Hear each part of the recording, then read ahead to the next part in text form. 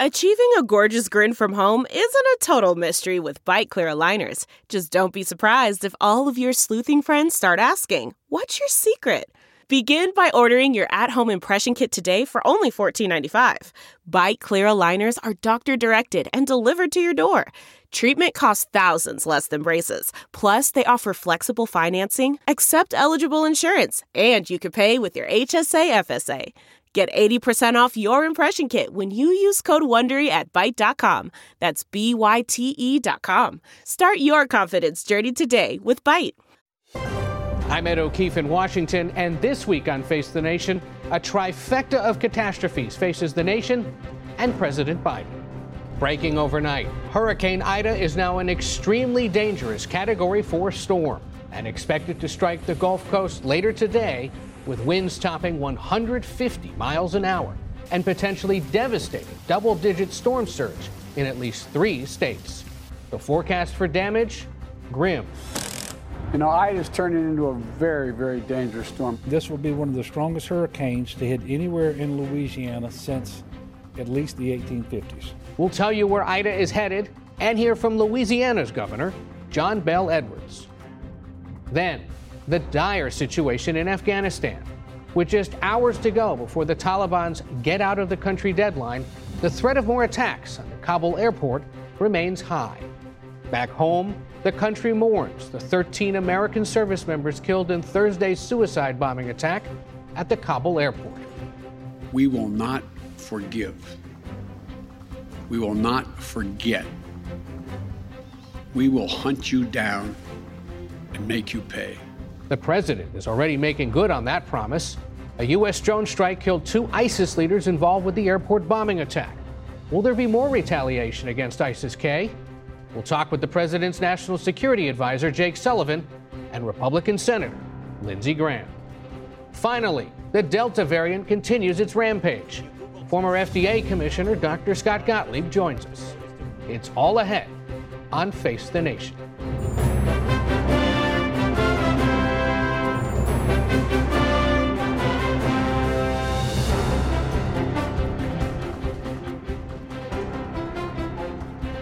Good morning and welcome to Face the Nation. As we come on the air this busy Sunday morning, Hurricane Ida is threatening the Gulf Coast, likely hitting mid-afternoon, exactly 16 years to the day that Hurricane Katrina made landfall. And the terror threat, meanwhile, in Afghanistan is still extremely high as the U.S. continues airlifts to evacuate the last remaining Americans. President Biden is in Dover, Delaware this morning for the dignified transfer of the remains of those 13 Americans killed in the Kabul airport suicide bombing last week. That bombing also killed more than 170 Afghans. Plus, the COVID Delta variant continues to spread, particularly among children. We'll get to that later, but we begin this morning on Louisiana's Gulf Coast with Hurricane Ida. CBS News' Omar Villafranca begins in New Orleans. Omar? Ed, good morning. At last check, there were about 30,000 people who were without power as we're starting to see the outer bands of Ida hit. We're seeing some gusts, a little bit of rain, and we're also seeing some last-minute preparation. You see this box behind me here. The hotel is getting ready to put up a giant flood wall here. The final preparations as this storm inches towards Louisiana's coast right now. Now, thousands of people weren't taking any chances. They started evacuating days before, clogging the roads and highways out of New Orleans. It was a run on gasoline, people filling up their cars, but also their canisters for their generators. It was a run on food as well, as people were just trying to hunker down and get ready what could be a rough ride here in Louisiana. Now, this storm, Ed, will be one of the biggest tests for the city's levee system after Katrina, and that levee system had a price tag of more than $14 billion, so we'll have to see how it holds up. But right now, people are just getting ready for the big storm to hit the Big Easy. An expensive load test ahead, Omar. We thank you. Stay safe. We want to go next to CBS News' Mireya Villarreal, who's in Houma, Louisiana, where the hurricane's expected to make landfall imminently. Mireya, good morning. Hey, good morning, Ed. So this is a Gulf community. We have about 33 to 34,000 people in and around this vicinity right now. As cliche as it sounds, this is the calm before the storm. We do have some rain coming in right now, strong winds overnight as some of the bands kind of hit this particular community. But really, we're expected to take the brunt of the storm in 3 to 4 hours. As of right now, all the major roadways in and out of these communities are closed down. There are ways to get out if absolutely necessary, but for the most part, people are being told to stay off the roadways as of right now. Businesses have been shut down. They are boarded up, many of them. As of and then just to kind of give a prediction of what we've been seeing, we talked to some of the people here at the hospital. A lot of their critical patients were ambulanced out of this area and north just to make sure that they stayed safe. People that I've spoken with that are staying in the same hotel as us have said we have never lived through this kind of storm. Predictions right now between 10 and 15 feet of storm surge, between 15 and 20 inches of rain, and that is where the biggest concern comes in for a lot of these communities along the Gulf Coast. The amount of flooding that they will see is unprecedented, is what a lot of these local leaders are saying. Again, people have stayed inside. The hope is that they keep inside if they've decided to stay in their homes. And more than anything, they're hoping that Ida moves quickly through this area. Mireya, thank you. Stay safe. We know we have a busy day ahead. We want to turn now to CBS News meteorologist and climate specialist Jeff Biardelli, who's in New York. Jeff, this one's moving quickly. It is moving quickly. It's going to make landfall in about an hour and a half or so. And to put it into perspective, for the folks that are watching us from this area, you've been through many hurricanes. You have never experienced a hurricane this intense in terms of wind. This is going to cause catastrophic damage. If you're riding this out in your home, you want to be in an interior room away from windows, and you want to have a mattress nearby so that you can pull it over yourself and your family if your structure is compromised. Take a look at the storm. It doesn't get more classic than this. It is just literally an hour and a half from making landfall. Right now, it has winds of 150. It's very close to becoming a Cat 5. It is a strengthening storm at landfall. As you can see, it's probably going to be making landfall, the eye wall, in about 45 minutes or so, and then the eye in about an hour and a half. Take a look at the wind gusts that we expect to see. 142 miles an hour possible in Grand Isle. We're going to see wind gusts to 90 plus in New Orleans. In addition to that, 45-foot waves offshore. When they crash on shore, this will lift the water, push it in 12 to 16 feet of storm surge, and then on top of that, as much as 15 to 20 inches of rain.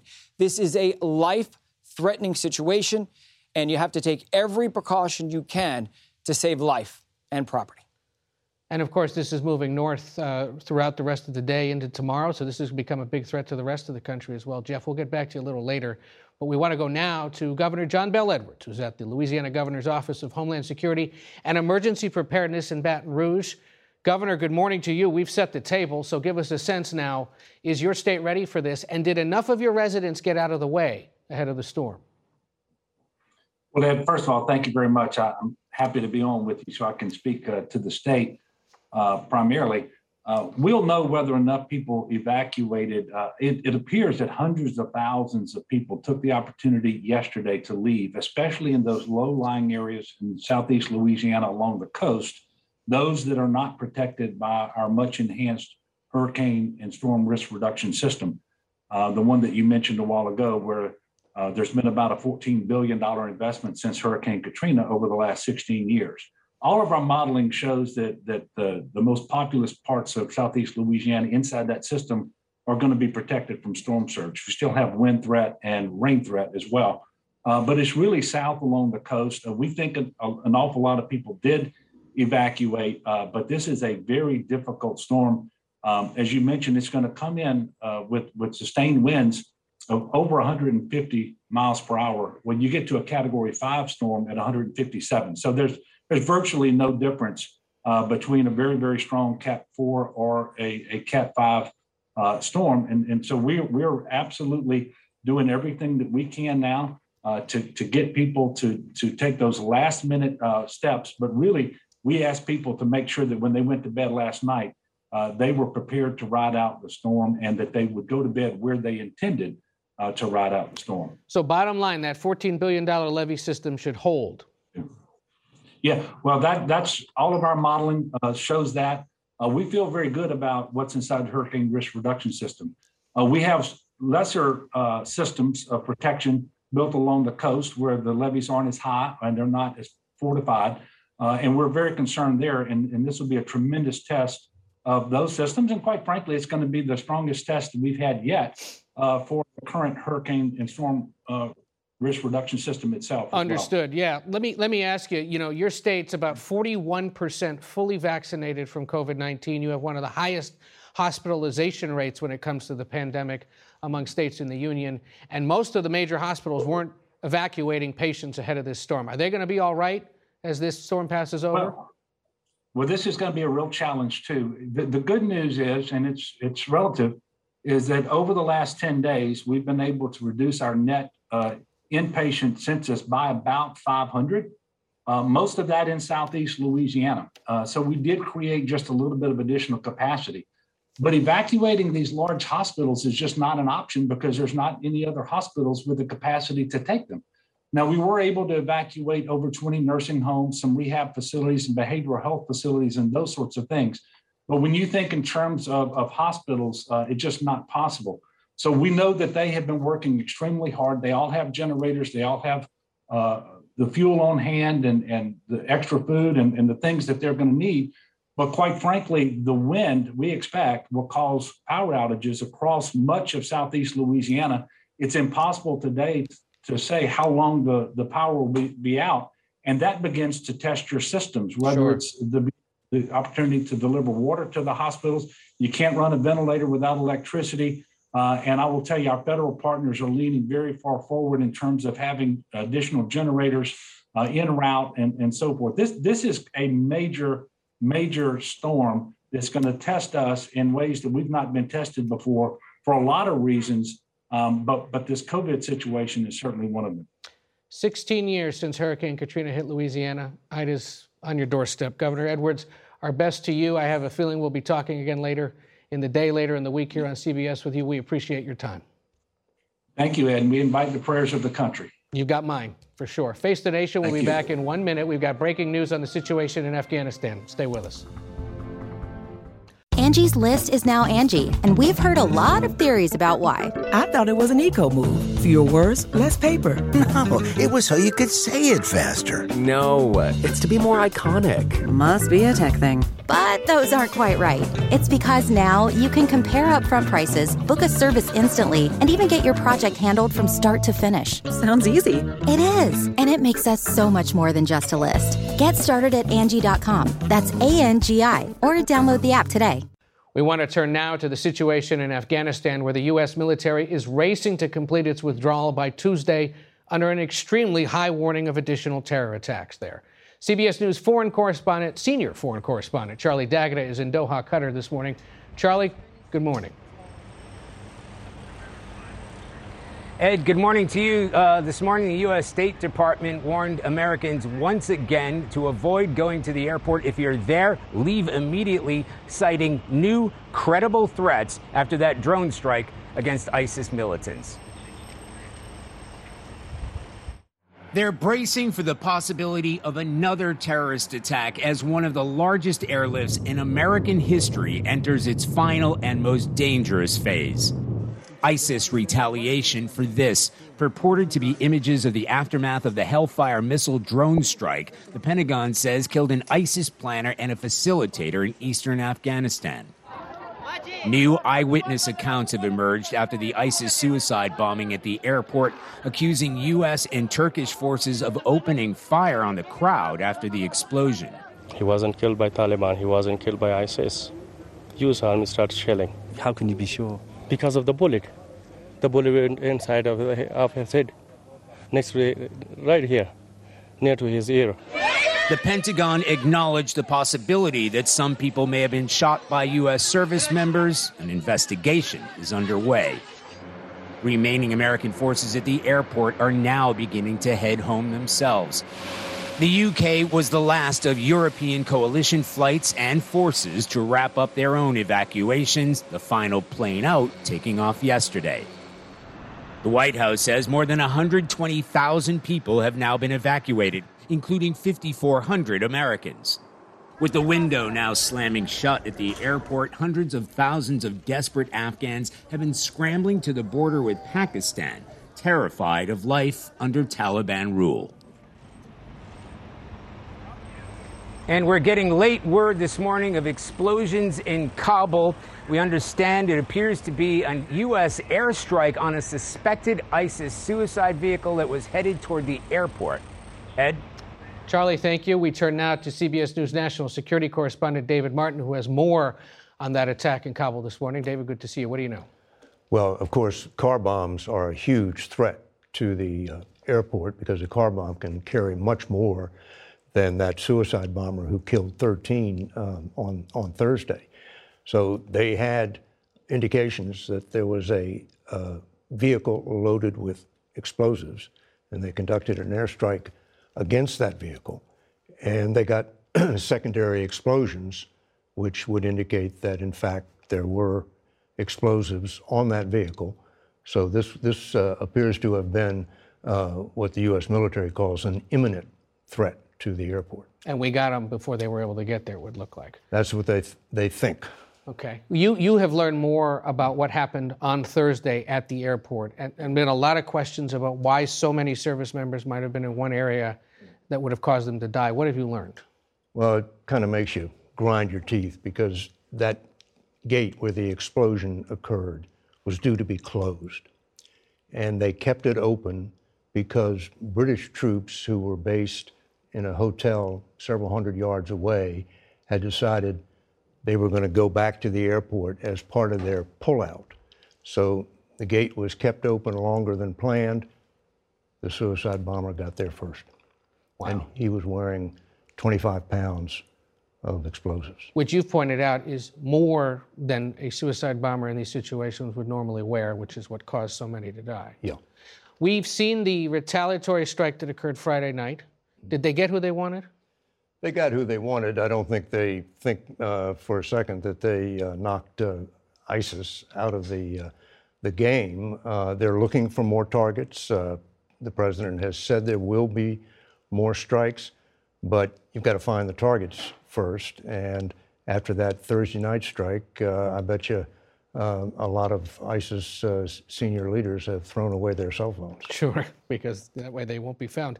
How much more difficult is it going to be to conduct these kinds of missions once we're out on Tuesday? You know, the way you take down a terrorist organization is with raids, night after night after night, seizing cell phones, seizing laptops, exploiting all the intelligence on there, and then doing it again. You know, in 2 days, there are going to be no troops on the ground in Afghanistan. So we're going to lose that capability to conduct those night raids. You've covered all 20 years of this war in Afghanistan. You've walked the halls of the Pentagon for all of it. What's the mood been like over there the last 2 weeks or so? Grim. I mean, you know, it just wasn't supposed to end this way. The president out at Dover today for 13 dead. I mean, you look at it. When we went into Afghanistan, the primary threat was a terrorist attack. And now we're leaving 20 years later, and the primary threat is a terrorist attack. The difference is that in 2001, we were worried about another attack on our homeland. Today, we are worried about an attack on our troops in Kabul, thousands of miles away from the U.S. So maybe that's what we got out of 20 years of war. Hard to think. Well, look, David Martin, we're so pleased you were here. Thank you for continuing to cover this. We turn now to Republican Senator Lindsey Graham. He's in Clemson, South Carolina this morning. Senator, thank you for joining us. I know you are no fan of how the president is conducting this withdrawal, but give us a specific sense of what you would have done differently. Well, number one, I wouldn't have withdrawn. I would have kept the counterterrorism forces on the ground. Your reporter indicated that when we have people on the ground working with indigenous forces, that's the best insurance policy against another 9/11. I would have held the Taliban to the conditions set out in the agreement with Trump. But let me tell you where I think we're at. This is a cataclysmic,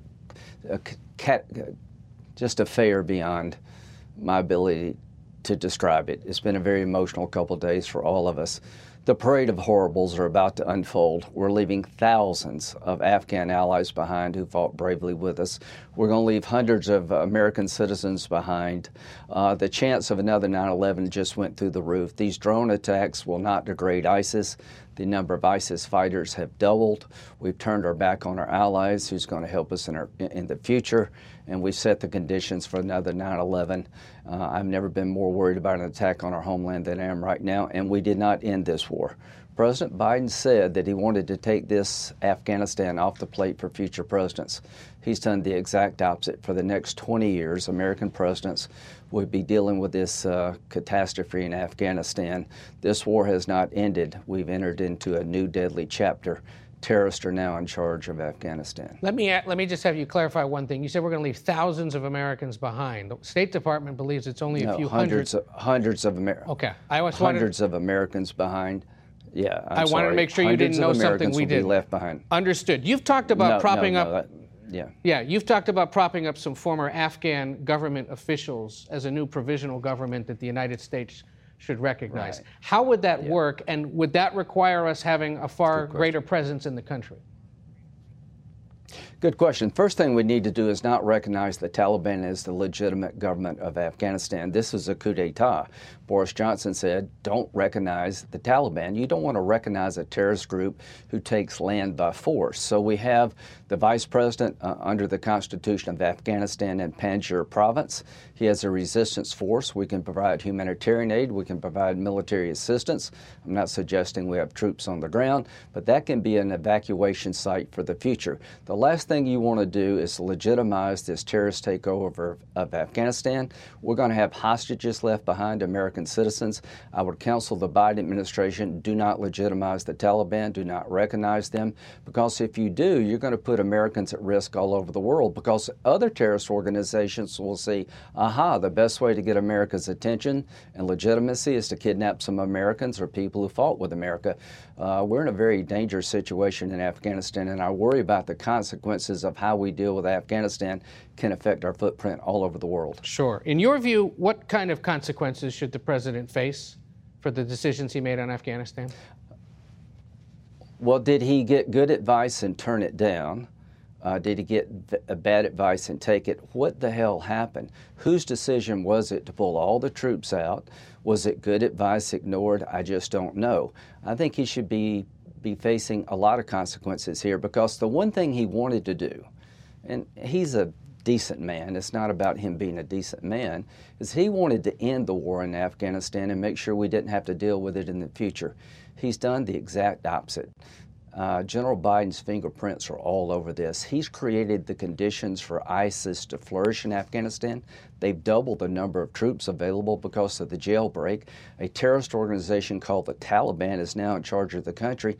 The likelihood of an attack on our homeland is through the roof. It was medium a month ago. It's got to be high as hell right now. Right. And you cannot break ISIS' will through drone attacks. You've got to have people on the ground hitting these people day in and day out. You can't do it over the horizon. He deserves a lot of accountability for this, and I'm sure it will be coming. Senator, one word I don't hear you using is one you were using before the attack on Thursday, and that is you called for his impeachment over Afghanistan. Do you still feel he should be impeached over this? Yeah, I think it's dereliction of duty to leave hundreds of Americans behind enemy lines, turn them into hostages, to abandon thousands of Afghans who fought honorably along our side, to create conditions for another 9/11 that are now through the roof. Yeah, I think he's been derelict in his duties as Commander-in-Chief. I don't think he got bad advice and took it. I think he ignored sound advice. And this is Joe Biden being Joe Biden. He's been this way for 40 years, but now he's the commander-in-chief. He's not a senator. He's not the vice president. These are commander-in-chief decisions. I think the best you could describe them as dereliction of duty at the highest level. Senator Graham, a erstwhile friend of the president, obviously disagrees with him on this. We appreciate your time this morning. Good to see you. We'll be right back with a lot more Face the Nation. Trust me. Stay with us.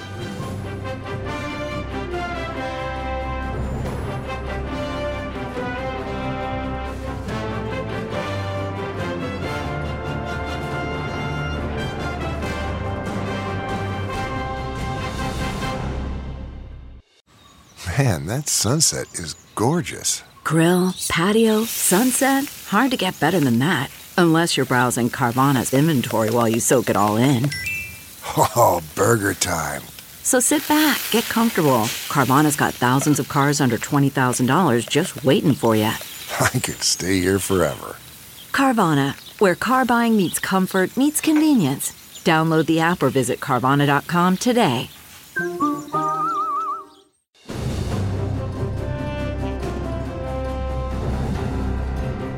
Welcome back to Face the Nation. We spoke earlier with President Biden's National Security Advisor, Jake Sullivan, and we began by asking him about the threat to Americans outside of the U.S. Well, Ed, first of all, it is something that we are very closely tracking, whether there are any threats to the U.S. homeland or to U.S. interests anywhere else in the world. What the intelligence community has assessed to date is that the relevant terrorist groups in Afghanistan do not possess advanced external plotting capabilities, but of course they could develop them, and that is something that we need to be very focused on. What we have proven over time in other countries, Ed, is that we are capable of suppressing the terrorism threat, including external plotting capabilities, without a large permanent presence on the ground. We have done that in places like Libya and Somalia, places like Yemen, and we will do that in Afghanistan as well as we go forward. Is there any possibility after Tuesday that some kind of retaliatory attack on ISIS-K will involve sending U.S. personnel back into Afghanistan? The president does not intend to start a new war in Afghanistan. He intends to end the one after 2 decades. That being said, he also is going to talk to his commanders about whatever set of tools and capabilities they need to get the people who attacked and killed our troops at the Kabul airport and to make sure that we are degrading and debilitating the group, ISIS-K, that conducted this attack. So, yes, we will continue to take the kinds of over-the-horizon strikes like we did over the weekend against the ISIS-K facilitators and plotters. And yes, we will consider other operations to go after these guys, to get them, and to take them off the battlefield. In plain English, over-the-horizon means from somewhere else, right? Over the horizon means from outside of Afghanistan without keeping thousands of troops on the ground in the middle of another country's civil war. Got it. There are a few hundred Americans left this weekend in Afghanistan that the State Department is aware of that want to get out of the country. Will they all get out by Tuesday? What we are doing right now, Ed, is working one by one with those individuals and their families to direct them to a rally point near the airport, to come into the airport and to get on the planes and go home. There are those Americans, though, Ed, and this is important, who have chosen thus far not to leave Kabul. Maybe they've lived there for many years. Maybe they have extended family there. Our message to those Americans is that after August 31st, we will make sure there is safe passage for any American citizen, any legal permanent resident. And yes, we will ensure the safe passage of those Afghans who helped us to continue coming out after the 31st of August. But how are you going to do that? And doesn't that mean relying on the Taliban? This isn't about reliance. This is about ensuring that we use the leverage we have available to us, and it is considerable, to hold the Taliban to its commitments. The Taliban have both communicated to us privately and publicly that they will allow for safe passage. We're not just going to take their word for it. We've rallied dozens of countries from around the world to stand with us in saying to the Taliban that if they do not follow through on those commitments, there will be significant consequences. And the leverage we have, the economic leverage and the other forms of leverage we continue to possess, we believe will be effective in ensuring that we can get out other people who want to come out after the 31st of August. Economic leverage I get, because you can squeeze a country's official with sanctions all you want. But if you're pulling all your U.S. military equipment out of there, if you're pulling out all, if not most, of your diplomatic personnel out of there, what on earth kind of leverage is there left? You just identified economic leverage, which I wouldn't put off to one side. We are talking about Afghanistan's relationship with the international financial system, its access to any kind of reserves and resources. That is a significant source of leverage. The United States is rallying the international community in a united way to ensure that the commitment on safe passage is not just a commitment to us, but to everyone else. And then we obviously retain a variety of capabilities that are both not economic and not diplomatic that we could bring to bear in the event that American citizens are somehow held at risk in Afghanistan going forward. Does the U.S. plan to leave State Department personnel in Afghanistan after Tuesday?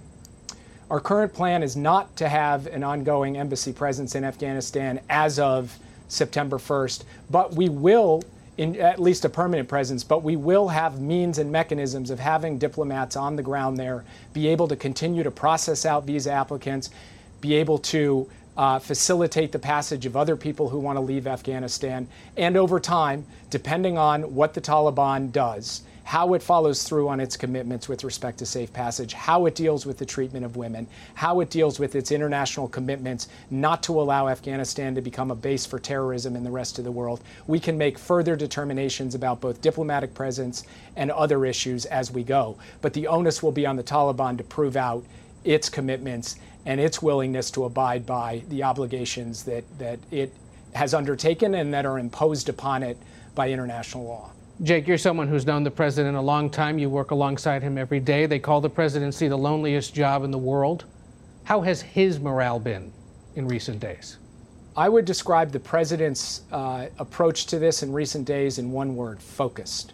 He is laser focused 24 hours a day on protecting our forces there and getting this mission complete, getting these folks home safely, and then executing the retrograde in a professional way. Does he still have full confidence in his entire national security team? Well, that's obviously a question for you to ask, and that is something that, from our perspective, is your job. Our job is to execute. Our job is to get this mission complete. And right now, the president is looking to his entire national security team to make that happen, to take this next critical, dangerous period where we face acute threats as we speak, minute by minute, hour by hour, from ISIS-K, to ensure our troops have the protection that they need and to ensure they have what they are required, what is required to be able to carry out the rest of this mission. The whole goal here was to get U.S. military forces out of Afghanistan by September 11th. Whose idea was it to use 9/11 as the deadline? When the decision was taken by the president to draw down our forces in Afghanistan, and he took that decision back in April, we had an impending May 1st deadline, at which point the Trump administration had negotiated the removal of all American forces from the country. The president asked his commanders, how much time do you need to be able to get out of Afghanistan in a way that you feel will protect the forces and allow you to execute a drawdown that also protects our allies as they were coming out? And they gave him a timetable of 120 days, of 4 months. And that is what has guided his decision-making about coming out of Afghanistan from the start, has been the tactical advice of his commanders on the ground, and that is how we will ultimately bring this mission to a close. So they didn't explicitly say 9/11, they said 4 months, and you guys all looked at the calendar and realized 9/11 was there and said, okay, let's try to do it by then? What we said was that the mission would end before the 20th anniversary of September 11th.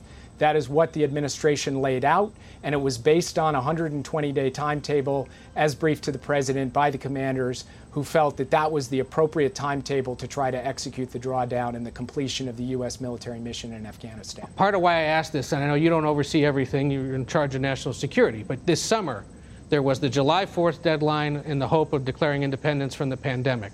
There's this 9/11 deadline where now the Taliban essentially is going to be back in control of Afghanistan on the 20th anniversary. Has there been any conversation about perhaps not using dates on a calendar to set White House policy anymore? Ed, I got to tell you, right now, what we're thinking about all day and all night, including every single hour of last night, is how do we protect our forces at the Kabul airport against imminent threats from ISIS-K, and how do we get those remaining American citizens and others out of the country. That's what I'm focused on. That's what we're trying to accomplish here. And we are going to keep our focus on that until we get the job done. And we appreciate you taking some time to talk to us about all of that. Jake Sullivan, National Security Advisor to President Biden. Thank you very much. We turn now to America's COVID crisis. More than 90,000 Americans are hospitalized right now with COVID-19 nationwide. Most of those cases are related to the Delta variant. CBS News senior national correspondent Mark Strassman reports from Atlanta. Today's double trouble along the Gulf Coast has a nickname, Covida, a mashup of COVID and Ida. The approaching hurricanes punishing winds and rain, and evacuees sheltering inland, spreading the virus. But this pandemic already has a first circle of misery, and it's Florida, with another bleak week ahead. Florida's averaging more than 21,000 new cases a day, and the death toll keeps climbing. Caseloads buckle hospitals. Under the gun, Governor Ron DeSantis and his disdain for vaccine and masking mandates. A state court overruled his threat to withhold state funding from schools that impose mask mandates. Contrast his approach with Oregon Governor Kate Brown, alarmed and getting tough. This weekend, she reinstated mask mandates indoors and outdoors, regardless of vaccination status. More schools across America will reopen this week. Educators have reason to be edgy. According to the American Academy of Pediatrics, more than 180,000 children tested positive for COVID between August 12th and August 19th. Some of those cases have dire outcomes. The Delta variant can kill kids, including a boy in Houston. This was a previously totally healthy child who contracted COVID and died. Without better masking and vaccination rates, a leading forecasting model has a grim prediction. Another 100,000 COVID deaths in America by early December. The good news, vaccines are sharply up. Almost 1 million more shots every day. Ed? Mark, thank you. We go now to former FDA Commissioner Dr. Scott Gottlieb, who's also a member of the Pfizer board and the author of a new book, Uncontrolled Spread, Why COVID-19 Crushed Us and How We Can Defeat the Next Pandemic. It comes out next month. Doctor, good morning to you. We mentioned your associations with Pfizer, and my understanding is you have a little more information on the future of the vaccine for children. Well, Dr. Fauci was on TV this morning talking about the potential for an authorization this fall. Pfizer is going to be in a position, the company I'm on the board of, as you mentioned, be in a position to file data with the FDA at some point in September and then file the application potentially as early as October. So that'll put us on a time frame where the vaccine could be available at some point late fall, more likely early winter, depending on how long FDA takes to review the application. Historically, they've taken 4 to 6 weeks to review these authorizations, as well as how much long-term follow-up data FDA requires on the kids in the clinical trial. If they require a longer-term median follow-up on the kids enrolled in the clinical trial, it could take longer to get to an authorization. But the agency will be in a position to make an authorization, I believe, at some point late fall, probably early winter, and probably they're going to base their decision on what the circumstances around the country, what the urgency is to get to a vaccine for kids. So there's a possibility around the holidays, then at the end of the year, beginning of next year, that children down to age 5 at least could be getting shots. I think that's right. So if Pfizer files the application at some point in October, that puts you on a timeline that it could be available, authorized at some point in November, late November, maybe early December. So that, again, puts you on a time frame that you could start rolling out these vaccinations before the end of the year. Got it. The data on kids 2 to 5 is going to be available in November. So they could have it then by early next year then. It's all good news, because obviously there are a lot of parents about to send kids back into school. Some are already back in school. And there's growing concern, especially in the Northeast, that the infection rates could spike as school reopens in those states. I mean, what advice do you have for anxious parents at this point as they prepare to send the kids back? Yeah, what we're seeing in the South is very concerning. An epidemic that coursed its way through the adult population is now coursing its way through children, particularly as they re-enter school. There's 300 kids a day being hospitalized around the country for COVID. And you look at some of the school districts down in the South, Tampa, as of August 10th, when they reopened school, has 10,000 kids that have already been diagnosed with COVID. Other districts are seeing similar effects. I think as we head back to school here in the Northeast, schools need to look at what's happening in the South and take adequate precautions. I don't think that we should be going into the school year lifting the mitigation that may have worked and probably did work last year to control outbreaks in the school setting until we have firm evidence on what works and what doesn't. I think we have to throw everything we can at this challenge of trying to keep the infection from becoming epidemic in the school setting. This Delta variant is very contagious. It spreads easily in that environment. The two best things that schools could be doing right now is frequent testing. Twice-a-week testing is very effective, and there's a lot of resources that have been made available to local school districts to do that, and also keeping students in geographic pods, social pods, so not letting students intermingle with the entire student body, but keeping them in defined pods, probably by their classroom. Those two elements alone, according to the literature, are probably the two most effective steps schools can be taking. And then using masks and improving ventilation is also going to be very important. And finally, getting kids vaccinated. About 50% of kids who are eligible to be vaccinated have been vaccinated. So there's still a lot of work we can do there, getting parents more information, trying to encourage parents to vaccinate their children. We always appreciate you joining us on a Sunday morning, especially sharing that news about vaccinations and the hope for children, more children, younger children getting the shots soon. Dr. Gottlieb, as always, thanks for joining us. And we'll be right back with an update on Hurricane Ida with the mayor of Baton Rouge, Sharon Broome. Stay with us. That's not just the sound of that first sip of Morning Joe. It's the sound of someone shopping for a car on Carvana from the comfort of home. That's a good blend. It's time to take it easy, like answering some easy questions to get pre-qualified for a car in minutes. Talk about starting the morning right. Just like customizing your terms so your car fits your budget. Visit Carvana.com or download the app to experience car shopping the way it should be. Convenient, comfortable. We want to go back to tracking Hurricane Ida, which is about to make landfall in Louisiana. CBS News meteorologist and climate specialist Jeff Biardelli is tracking the storm. Jeff, an update just came out a few moments ago. What can you tell us? Yeah, so the storm still has winds of 150, may eventually reach 155 before landfall, literally just shy of a Cat 5. This is really the strongest storm to impact this area in terms of wind intensity in modern history. So anybody there, this is the strongest storm you will ever experience in terms of wind. Although the surge won't be quite as strong as Katrina, the wind will be more catastrophic. And it's a strengthening storm at landfall, which means it has that momentum and inertia to really power through and create plenty of damage and power outages inland. That's a look at the radar. As you can see, the eye wall is literally about 10 miles away from the coast right now. So the eye wall is going to come on shore in about 45 minutes or so. All right, the big elephant in the room is, how does this compare with Katrina? So let's talk about that. This storm has winds of 150 miles an hour. Katrina had winds of 125. Katrina was a weakening system.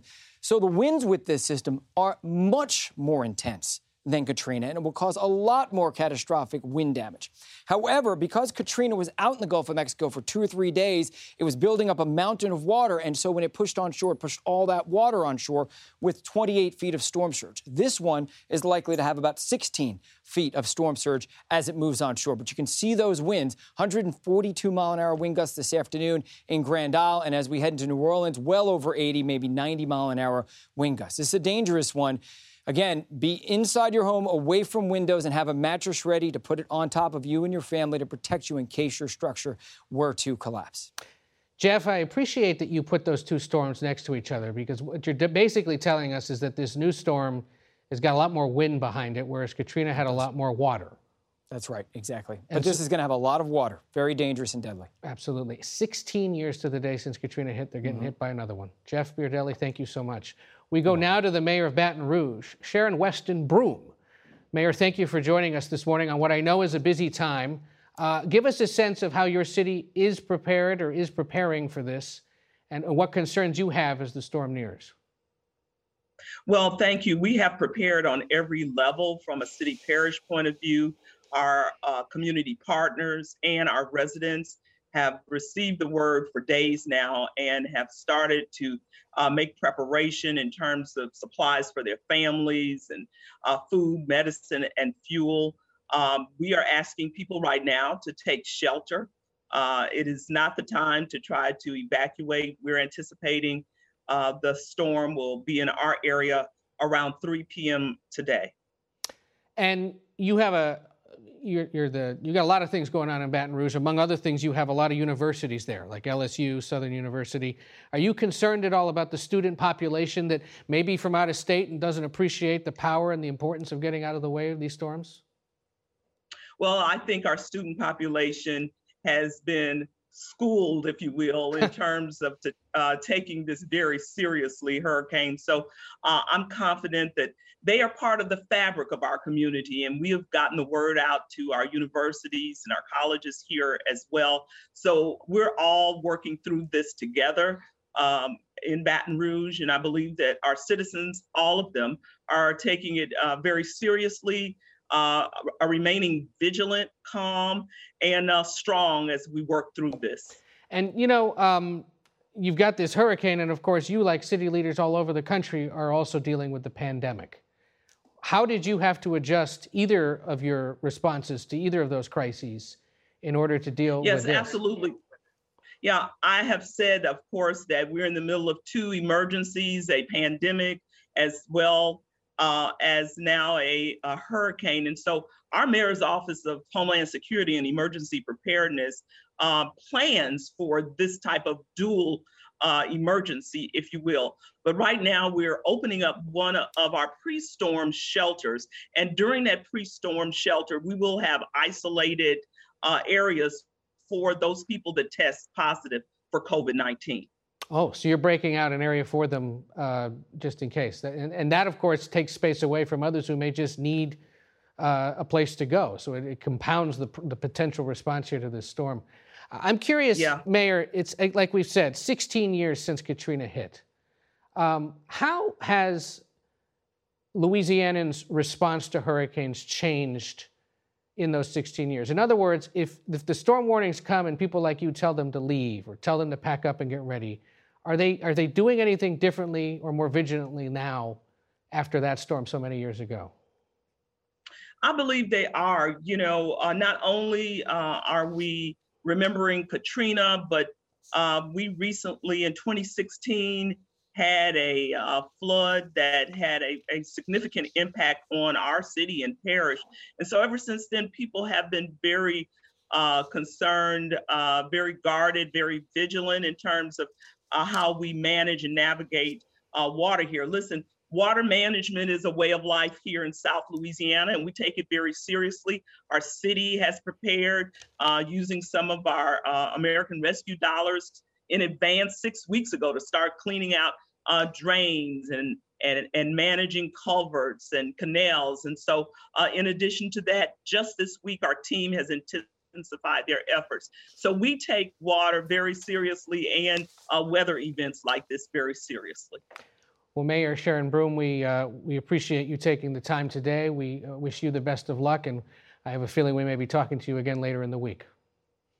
Thank you so much. That's it for us today. Thank you for watching on this busy Sunday. For Margaret Brennan, I'm Ed O'Keefe. Stay with CBS News on your local station and on both our broadcast and digital networks as we continue to monitor Hurricane Ida. Today's guests were Louisiana Governor John Bel Edwards, White House National Security Advisor Jake Sullivan, South Carolina Senator Lindsey Graham, and former FDA Commissioner Dr. Scott Gottlieb. The executive producer of Face the Nation is Mary Hagan. This broadcast was directed by Shelley Schwartz. Face the Nation originates from CBS News in Washington. For more Face the Nation, we're online at facethenation.com. And you can follow Face the Nation and CBS Radio News on Twitter, Instagram, and Facebook. Face the Nation is also rebroadcast on our digital network, CBSN, at 11 a.m., 3 p.m., and 6 p.m. Eastern every Sunday. If you like Face the Nation with Margaret Brennan, you can listen early and ad-free right now by joining Wondery Plus in the Wondery app or on Apple Podcasts. Prime members can listen ad-free on Amazon Music. Before you go, tell us about yourself by filling out a short survey at Wondery.com/survey. Hi, this is Jill Schlesinger, CBS News business analyst, certified financial planner, and host of the Money Watch podcast. This is the show where your money is not scary. It is a show that's all about you. It's your questions that make it possible for me to provide unconventional and entertaining insights on your money, and maybe more importantly, on your life. Follow Money Watch wherever you get your podcasts. You can listen ad-free on the Amazon Music or Wondery app. Listen to Blood is Thicker, The Hargan Family Killings, wherever you get your podcast starting May 8th. Access episodes early and ad-free with 48 Hours Plus on Apple Podcasts starting May 1st.